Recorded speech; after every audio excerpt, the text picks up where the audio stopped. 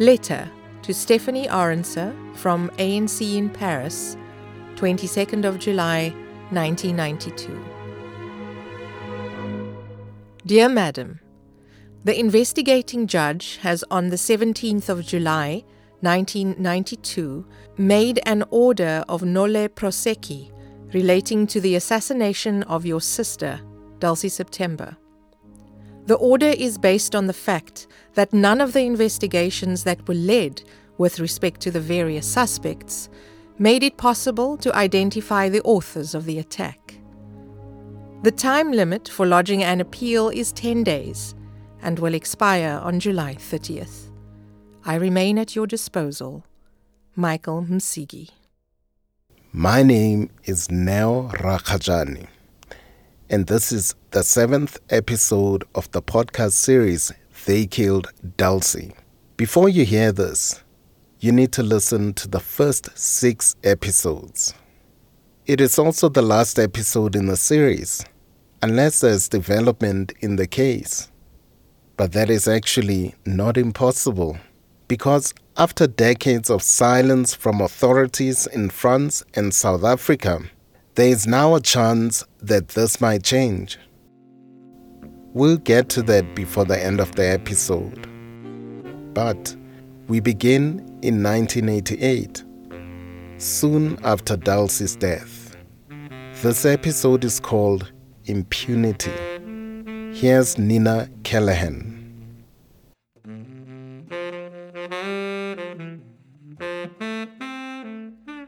In the first episode of this podcast, we said Dulcie September had been erased. We didn't say she was never known. When she died, it was a big deal. This is Dulcie's colleague and friend, Jacqueline Derens. As soon as people in Paris heard about the murder, they simply went in their thousands in the streets. As the news traveled, people were angry. Crying because she has been killed, and shouting against the apartheid system. Protest action was carried out in France and South Africa. In Paris, Dulcie's memorial service was attended by 20,000 people. And then there was this song.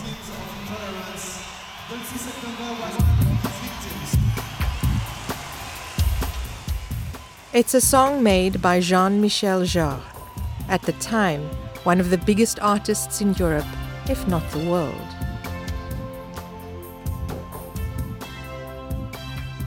The point we are making is this. Dulcie's death was not ignored when it happened. But when the thousands of mourners left her memorial service, the erasure had already begun. Firstly, the French investigation into her murder found no evidence to prosecute her assassins. Activists and lawyers, many whom we have interviewed for this podcast, find it difficult to accept that the investigation was carried out properly.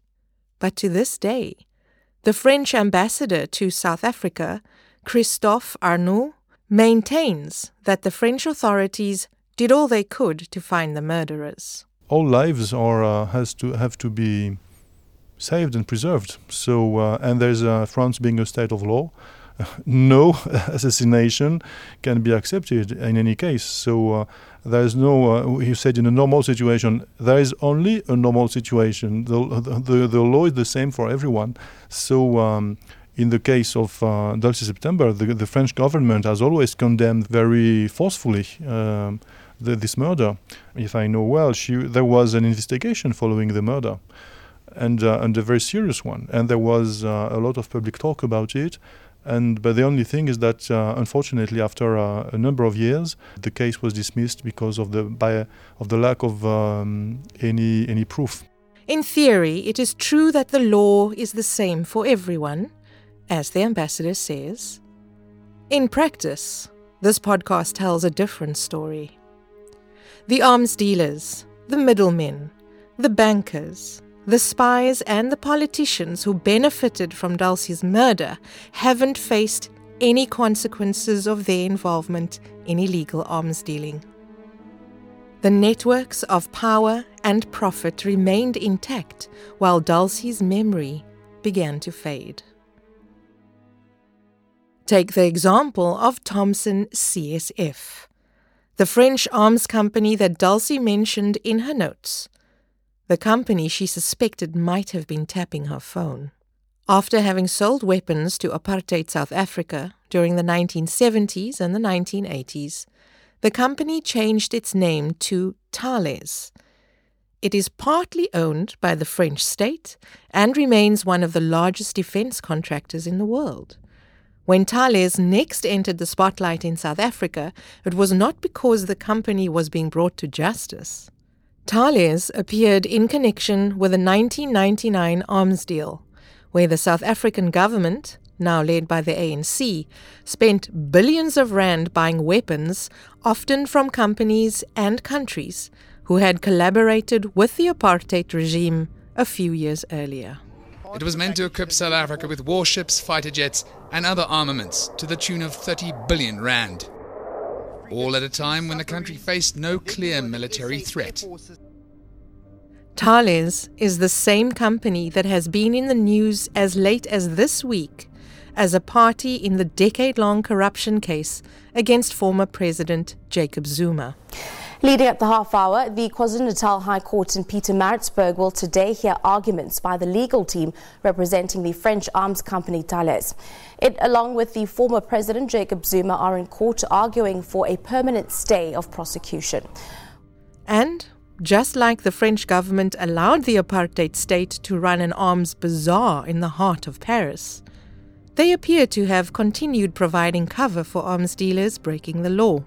Allegedly, the former French president, Jacques Chirac, lobbied his South African colleague, Thabo Mbeki, to stop the prosecutions against Thales following the arms deal. This dynamic has more to do with Dulcie September's fate than you might think. And we'll get to that later. For now, what is important is that the corporations who broke the law in the past not only appears to have continued doing so, they also appear to still be protected by politicians. We certainly can't say that the current French ambassador to South Africa has been involved in illegal activities in any way. But here's a curious fact that shows how corporates involved in the crimes of the past have remained influential and respectable. Before Christophe Arnault became the French ambassador to South Africa, he was working for none other than the French arms company Thales.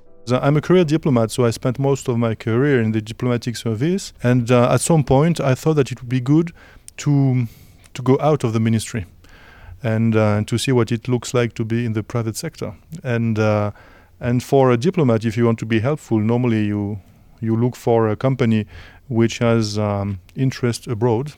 And that's how it happened that I could spend a few years at Thales. And it was a wonderful experience. I worked in Africa, of course, but not just in Africa. Also, I was based in Paris.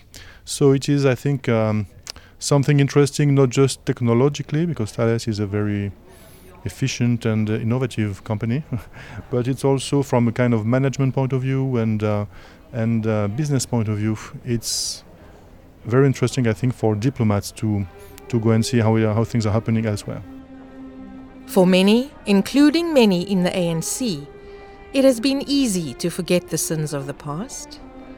The erasure of Dulcie September seems to have been the price that had to be paid for making friends of former enemies.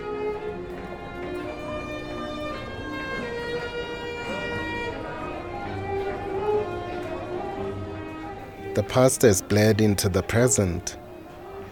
The connections between France and South Africa that Dulcie was investigating seem to have transformed seamlessly. What remains of this story is the memory of Dulcie, the investigations that turned into nothing. Here's Rasmus Bitz. I think it is this one, eh? Is that not that church coming? Yeah. Dulcie September's murder can't be understood as a simple act of violence. She was murdered to protect a system.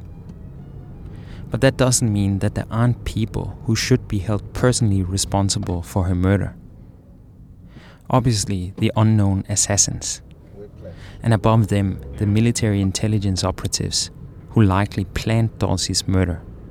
And finally, the people at the top, the politicians. Every house and every building looks like a fort. It's not a style of architecture, it's a style of defense. If we are to believe the anonymous military intelligence source, the order to assassinate Dulcie September originated in South Africa. Still today, we can't verify exactly who did it. But it isn't likely that such an order was written down. That's not how assassinations were ordered. Let's check it out. Exactly how they were is difficult to say. The politicians from the late apartheid government who had to do with national security have, with very few exceptions, chosen to stay silent. Hello, my brother. And what is your name? What is your name? My name is Neo. No. Yeah, Neo. Neo. New. Yeah. There's a guy working here with the same name. New. Oh, really? Yes. Is he Motswana? I don't know. Oh, He's a young guy who is helping the guy with the upholstery. Yes. He's also new. Yeah. My brother, I'm in your hands. Thank you, Adrian. Can you please introduce yourself? My name is Adrian Vlok. I was born on the 11th of December 1937. So next month I will be 81 years old. Vlok was the Minister of Law and Order and Deputy Minister of Defense from 1986 to 1991. In that role, he was responsible for several acts of political violence, amongst them the bombing of the headquarters of the South African Council of Churches, also known as Khotso House. I was born from Christian parents. I grew up in a Christian home, and my whole life I went through as being a Christian. But I must immediately say that being a Christian doesn't mean that you really know what the Lord wants from you. So I did not know the heartbeat of Jesus. These days, Adrian Vlok is reborn. He preaches a gospel of forgiveness with the intensity of a recent convert. I believe in the Bible. I'm a follower of Jesus. In his days in government, Vlok was a member of the State Security Council. That was the group of top government ministers and officials who ran the apartheid security apparatus when Dulcie September was assassinated. Adrian Vlok is one of the only high-ranking apartheid politicians who unreservedly have denounced apartheid and asked for amnesty. Therefore, he is one of very few remaining people who knows and is willing to talk about how operations, like bombings and assassinations, were decided at the highest level. You know, we received a lot of info on a daily basis. And this is now like intelligence services, for example, who would gather all this and present it to you. Exactly. And then they put it before a committee. And the committee consists of ministers. The president was the chairman. They would also brief us on the borders, what was happening there in Namibia and so on. They also looked at sanctions. We discussed it frequently there. And then we had to decide if there was a situation that we have to deal with. So say if there was a problem like Khotso House or an elimination had to be carried out, would that be left as open as that? We never discuss at the State Security Council. We never discussed to kill somebody. Never. It was never discussed there. What happened was that the state president, he was a believer in the doctrine of need to know. For instance, Khotso House. Khotso House, we had a briefing that morning that Khotso House was being used by terrorists coming back into the country. So we had a briefing telling us that inside Khotso House, it was the headquarters of the South African Council of Churches, that there is somebody there and he is handing them money so that they can live. And when that briefing was finished, the president said, "Colleague, will you please stay behind for a minute?" And he spoke to me, and I sat down next to him there at the table, And he said, you have heard a briefing here this morning. I said, yes, sir. He said, are you happy with what's happening in Khotso House? I said, no. He said, what are you going to do about that? I said, sir, I don't know. He said, no, I want to tell you that you must make a plan. Go back to your people and you must sit down and make a plan. And that is exactly what I told the Commissioner of Police. We had a briefing and the President told me that we must make a plan. He said, okay, sir, I will see what plan can we make. And that is what happened. This is how Adrian Flock explains the bombing of Khotso House. From the state president P.W. Botha and down the chain of command, plausible deniability was ensured. More like the order of business in an organized crime syndicate than in a government. If Dulcie September's assassination was decided like this, the only way to find out who really ordered her murder will be if somebody involved comes clean. Most of apartheid's offenders haven't. Flock says that his decision to apply for amnesty was motivated by his faith. But in the years following the end of apartheid, there's another avenue for confessions and amnesty in South Africa. The Truth and Reconciliation Commission. And I consulted widely with my colleagues who was with me in cabinet and with my family and friends and 99% of the people that I asked said, no, why did you want to do that? You have done your job. PW was also retired at that, PW Botha. I made an appointment with him and he saw me and we had a very nice meeting and he said, yes, how can I help you? And I said, sir, I am considering applying for amnesty. And he listened me out. And then he said, but why do you want to do that? You have been doing your job under instructions. There were many, like President P.W. Botha, who didn't apply for amnesty. Particularly in the military establishment where Dulcie's murder likely was ordered. Many of the people who knew the secrets of the systems are dead or dying, and with them, the answers families of victims are looking for will disappear. Like the documents burned in a blast furnace after the end of apartheid. This is another lost resource that could have helped us understand how we got to where we are. In a way, that was one of the ideas behind the Truth and Reconciliation Commission. A place where truth could help free us from the past. But it was also many other things. A compromise, for one, to avoid a further and more bloody conflict. And the TRC has been called something else. A failure. In part, that's because so many of those who didn't apply for amnesty were allowed to walk free. To use a very simple image, the possibility of amnesty was the carrot that would motivate perpetrators of political crimes to come clean. And if they didn't, there was supposed to be a stick, prosecution. But that stick was never really raised. And this brings us to what happened between Dulcie's funeral in Paris and her marginal place in history of today. Because even after Dulcie's case was closed in France, it was still investigated by the TRC. This is human rights lawyer and former TRC commissioner, Yasmin Sooka. I sat as a member of the South African Truth and Reconciliation Commission. I was also in charge of the Human Rights Violations Committee that was really responsible for dealing with families of victims, but also the question of recovering the truth about the past. And in that context, the story of Dulcie September was one of those cases which we classified as an emblematic case because it had all the ingredients of a kind of very systematic and planned operation. Basically, the TRC decided to conduct its own investigation into Dulcie's murder. And Yasmin Sooka gave the job to one of the best investigators she had.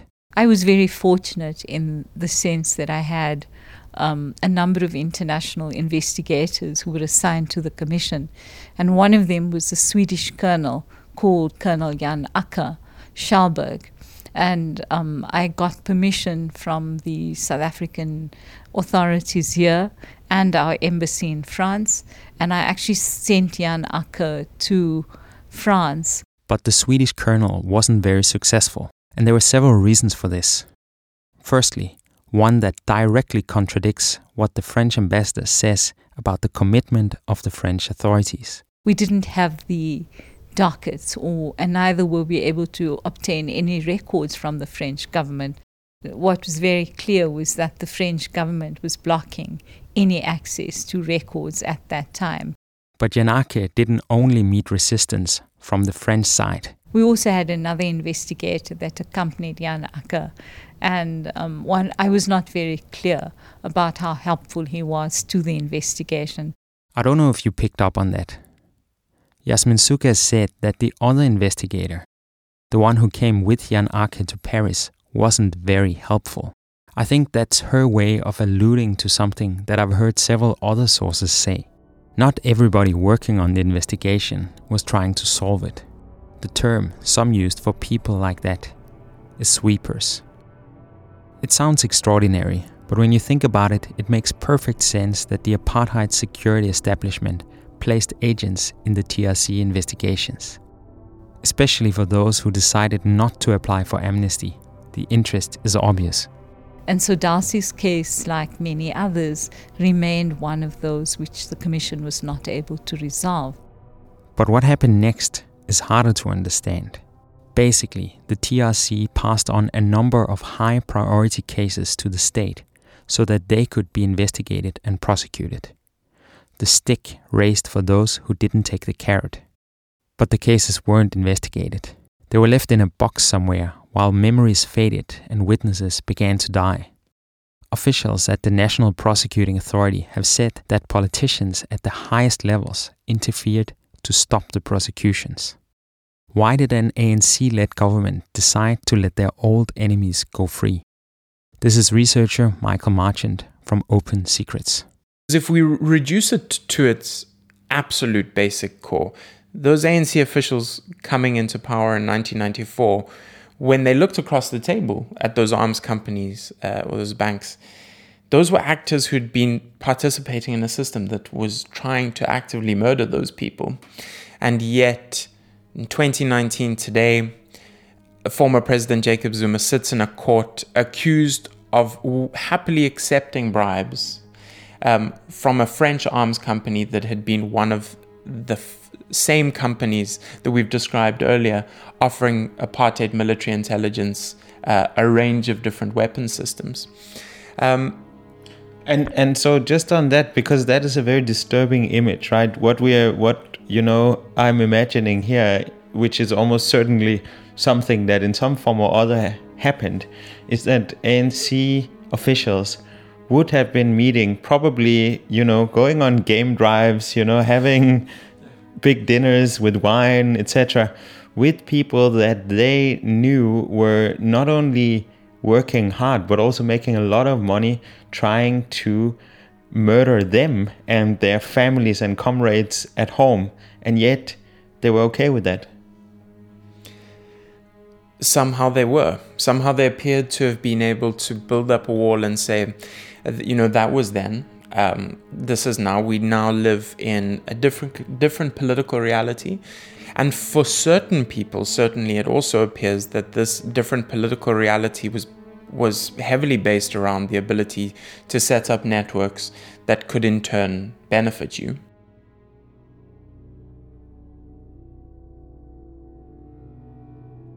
Dulcie's case was first closed by the French authorities in 1992, when the TRC later handed it over to the state as one of 300 cases to be prosecuted. Nothing seems to have happened for 2 decades. That was the real erasure of Dulcie September. But in spite of all the efforts put into shutting her down, both while she lived and after she died, Dulcie was never forgotten. Her family, for example, never gave up. And they found allies who also fought for justice for the victims of apartheid. I'm Steve Carnowitz. I'm an attorney at the Legal Resources Centre in Cape Town. The LRC has over years acted for persons who were detained under the apartheid state. We've acted for claimants for reparations. We've had a long involvement with people in the struggle seeking for the answers about injustices that took place. And in that regard, we've also landed up acting for the family of Dulcie September in Cape Town. The case that appeared almost frozen when we first began working on this podcast seems to be slowly warming up. It was quite a difficult question because, as far as I understand French law, once the inquest had been held, and there was an inquest, if any further information came to light and it was presented within 10 years, then they might reopen the inquest. However, this was many more than 10 years later. Since Dulcie's case was closed and no new evidence had come to light in the eyes of the French authorities, the case was permanently closed. But the Paris lawyers who've been assisting us argued that in view of the fact that apartheid was a crime against humanity, prescription should not apply in this type of case. And they then wrote letters to various French authorities, and they've had a response from the Minister of the Interior, who has advised that he has asked his colleague, the Minister of Justice, that she should reopen the inquiry and embark on a rigorous inquiry. And we understand that that's where it is at the moment. So we're a little bit further than we were a year ago. There's a slight glimmer of hope that the Paris authorities will relook at what was done many years ago, which led to no finding in the inquest.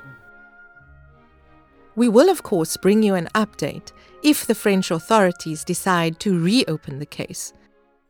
But even if they don't, the story of Dulcie September might not end with her erasure. Because what we've come to realize is that Dulcie's story isn't just about her. The injustice and the erasure of Dulcie is symbolic of the injustice done to a nation and the erasure of many. The truth of the past couldn't be allowed to come to light because the past never ended. But more than just a symbol of continued injustice, Dulcie is also a symbol of continued resistance. This is Yasmin Sukha, the human rights lawyer and former TRC commissioner you heard earlier. In my view, we're now dealing with another generation of young victims, and they're asking tougher questions. So these are the questions that I think the state needs to be able to answer, because without that, I think on both sides, this country is never going to be able to rest. We will never begin the process of healing. While the criminals and corrupt politicians have done all they could to erase her, people have kept the memory and spirit of resistance alive. And maybe this is the real legacy of Dulcie September. She was someone who actually saw this and she stood up for it. She was not afraid to actually call out this abuse and this sexism. She was so passionate when she talked with very simple words, but very moving words, you see. And I couldn't forget her. Dulcie was more than just a political comrade. She was more like a mother to me. To be prepared to stand up for what you believe in. So I suppose, in a nutshell, to have some backbone in life. I think Dulcie was an ordinary person placed in a situation where she had to make a choice. But it's the next generation that I start asking questions and I start saying, why? And maybe it's the right moment for Dulcie to come back.